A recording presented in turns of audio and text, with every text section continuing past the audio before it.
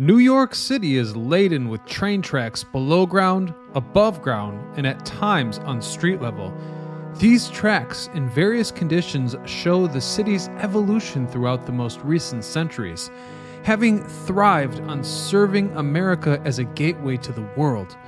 There was a time that both the rolling stock and these stations that service the tracks were created for more than just a pragmatic purpose, but as a projection of stature, dignity, and wealth. Among them once stood the world's most beautiful train station, sought after for its towering canopies, with light shining through the thousands of glass windows. This is the story of Pennsylvania Station, New York's lost marvel. I'm your host Ryan Sokash, and you're watching It's History.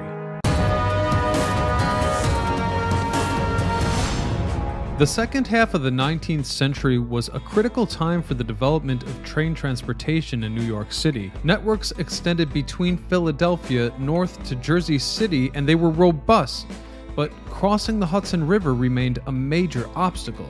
East of Manhattan was the Long Island Railroad Company, which ended at the East River, meaning that no matter what latitude passengers approached, a boat ride was needed to access Manhattan. On the flip side, New York's Central Railroad already served Manhattan, which was unacceptable to competitors. The only solution was to do the unimaginable: tunnel under the river. So in 1902, the contract for building the river tunnel was signed, and in 1904, construction was underway. The first leg of construction included digging two shafts just east of 11th Avenue, a few hundred yards east of the river shore. One moment that scared investors was when the New York State Legislature prohibited steam engines from entering Manhattan after July 1st, 1908, recalling the dangers of pollution accumulation in small spaces, an issue that could be resolved by swapping out the steam engine locomotives for electric ones before crossing the river. After years of drilling and blasting, the tunnels opened on November 27th, 1910, as did our prized Penn Station. Considering the fact that this was the first time Manhattan had direct train service to the south, and that this station would be every passenger's first sight of New York City, a statement needed to be made.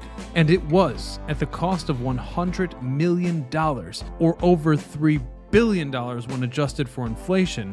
Architect Charles McKim would see to it that Penn Station would impose the stylings of Beaux Arts, celebrating the entrance to one of the great metropolitan cities of the world.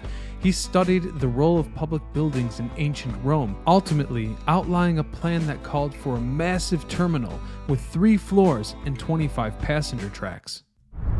The land purchase of the station occurred in early 1902, with the plot occupying 7th and 9th Avenue between 31st and 33rd Street.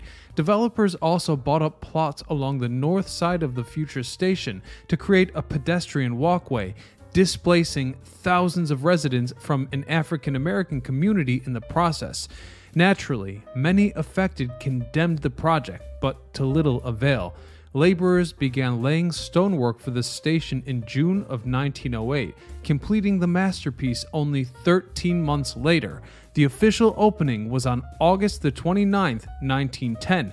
Travelers from Manhattan could now take trains directly to Chicago, St. Louis, Baltimore, Washington, D.C., and far beyond. For the first time in New York City's history, I want you to seriously consider what this meant for the future of Manhattan, and how, relatively speaking, this massive advancement happened hardly a century ago today. On the station's opening day, it was visited by over 100,000 people. Although the construction process of the station was a major accomplishment in and of itself, the completion of the river tunnel is what stole the headlines. That said, it was appreciated that this station was special because it was on par with many of the world's most prized pieces of architecture, living up to the standards of the greatest empires throughout time. When the station opened, it could serve about 144 trains per hour on 21 tracks and 11 platforms. In the early days, there were 1,000 trains scheduled every weekday and only accessible to 2 companies. In fact, the station was such a hit that an additional 51 trains to Westchester County and Connecticut were added to the schedule in 1917, when the Hellgate Bridge was opened. Popular long-distance routes, including Chicago and St. Louis, enabled passengers to make connections to other railways. There was also a side effect of suburbia in the first decade, as 2/3 of daily travelers were commuters. Furthermore, the station was very well maintained because it was frequented by VIP guests. The President of the United States would arrive and depart on tracks 11 and 12, as well as international royalty and world leaders. As New York grew, further capacity demand was put on Penn Station. Expansion of waiting rooms, traveler amenities, and longer platforms were all installed. What's more, direct connections to New York's subway system via the station on 7th and 8th Avenue were provided by electrifying a third rail. Consequently, this move opened service to commuter trains from Trenton and Newark in 1933, and by 1935, Penn Station had served over 1 billion passengers in a class fit for world leaders. Perhaps the first sign that things were about to change also occurred in 1935, when Greyhound Lines built a bus terminal just north of Penn Station facing 34th Street. At minimum, this would be an unsightly omen of the future of planet Earth's proudest train station.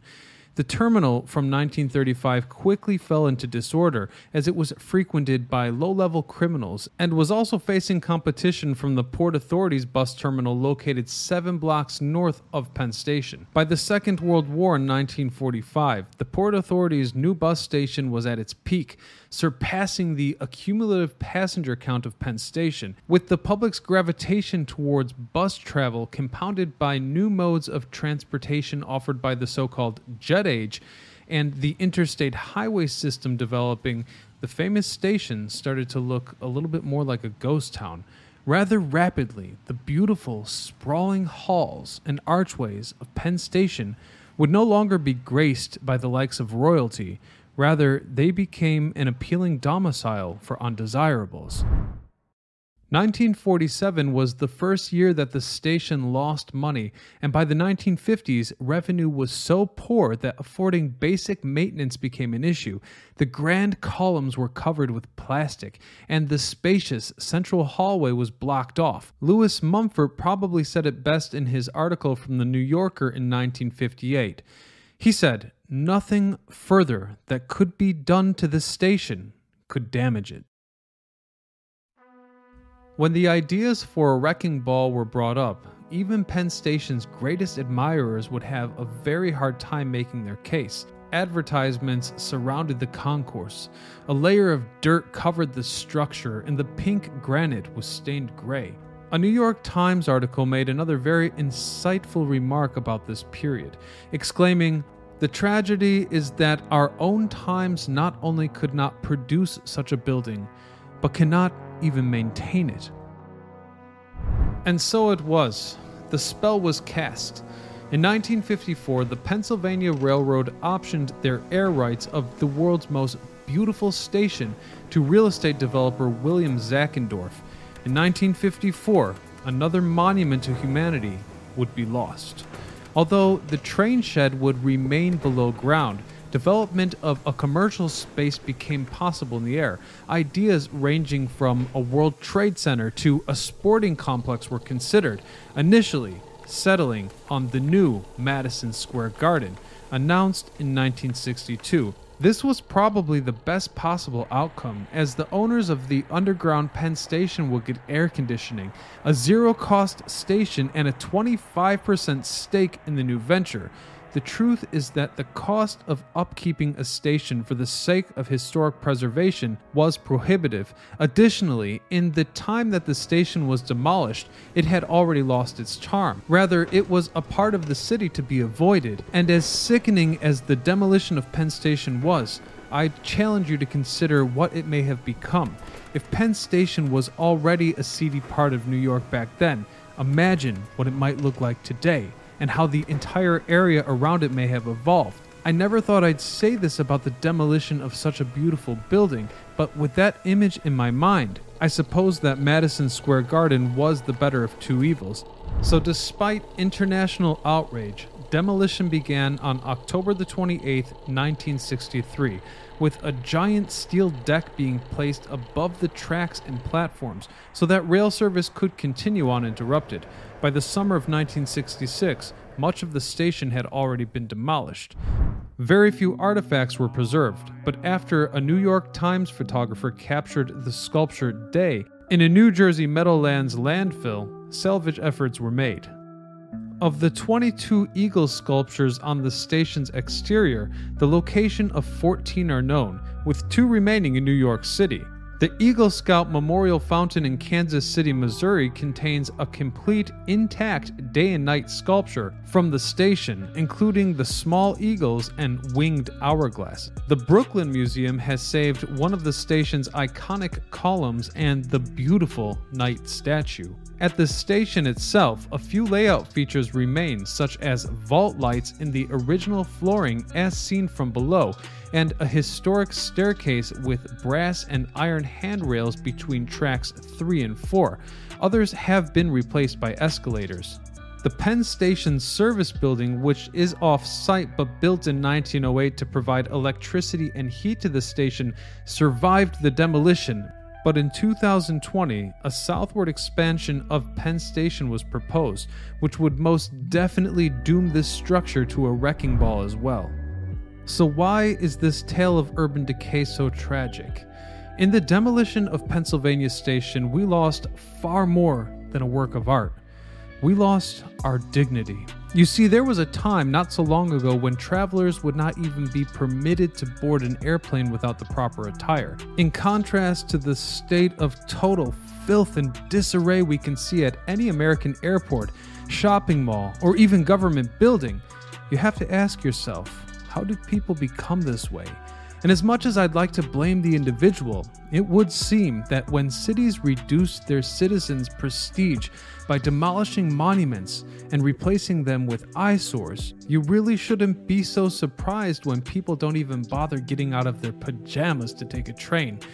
In my mind, the demolition of this great station was a logical business decision, but it came at an extreme cost to society. Progress is the enemy of tradition, but when you remove tradition, people have no foundation.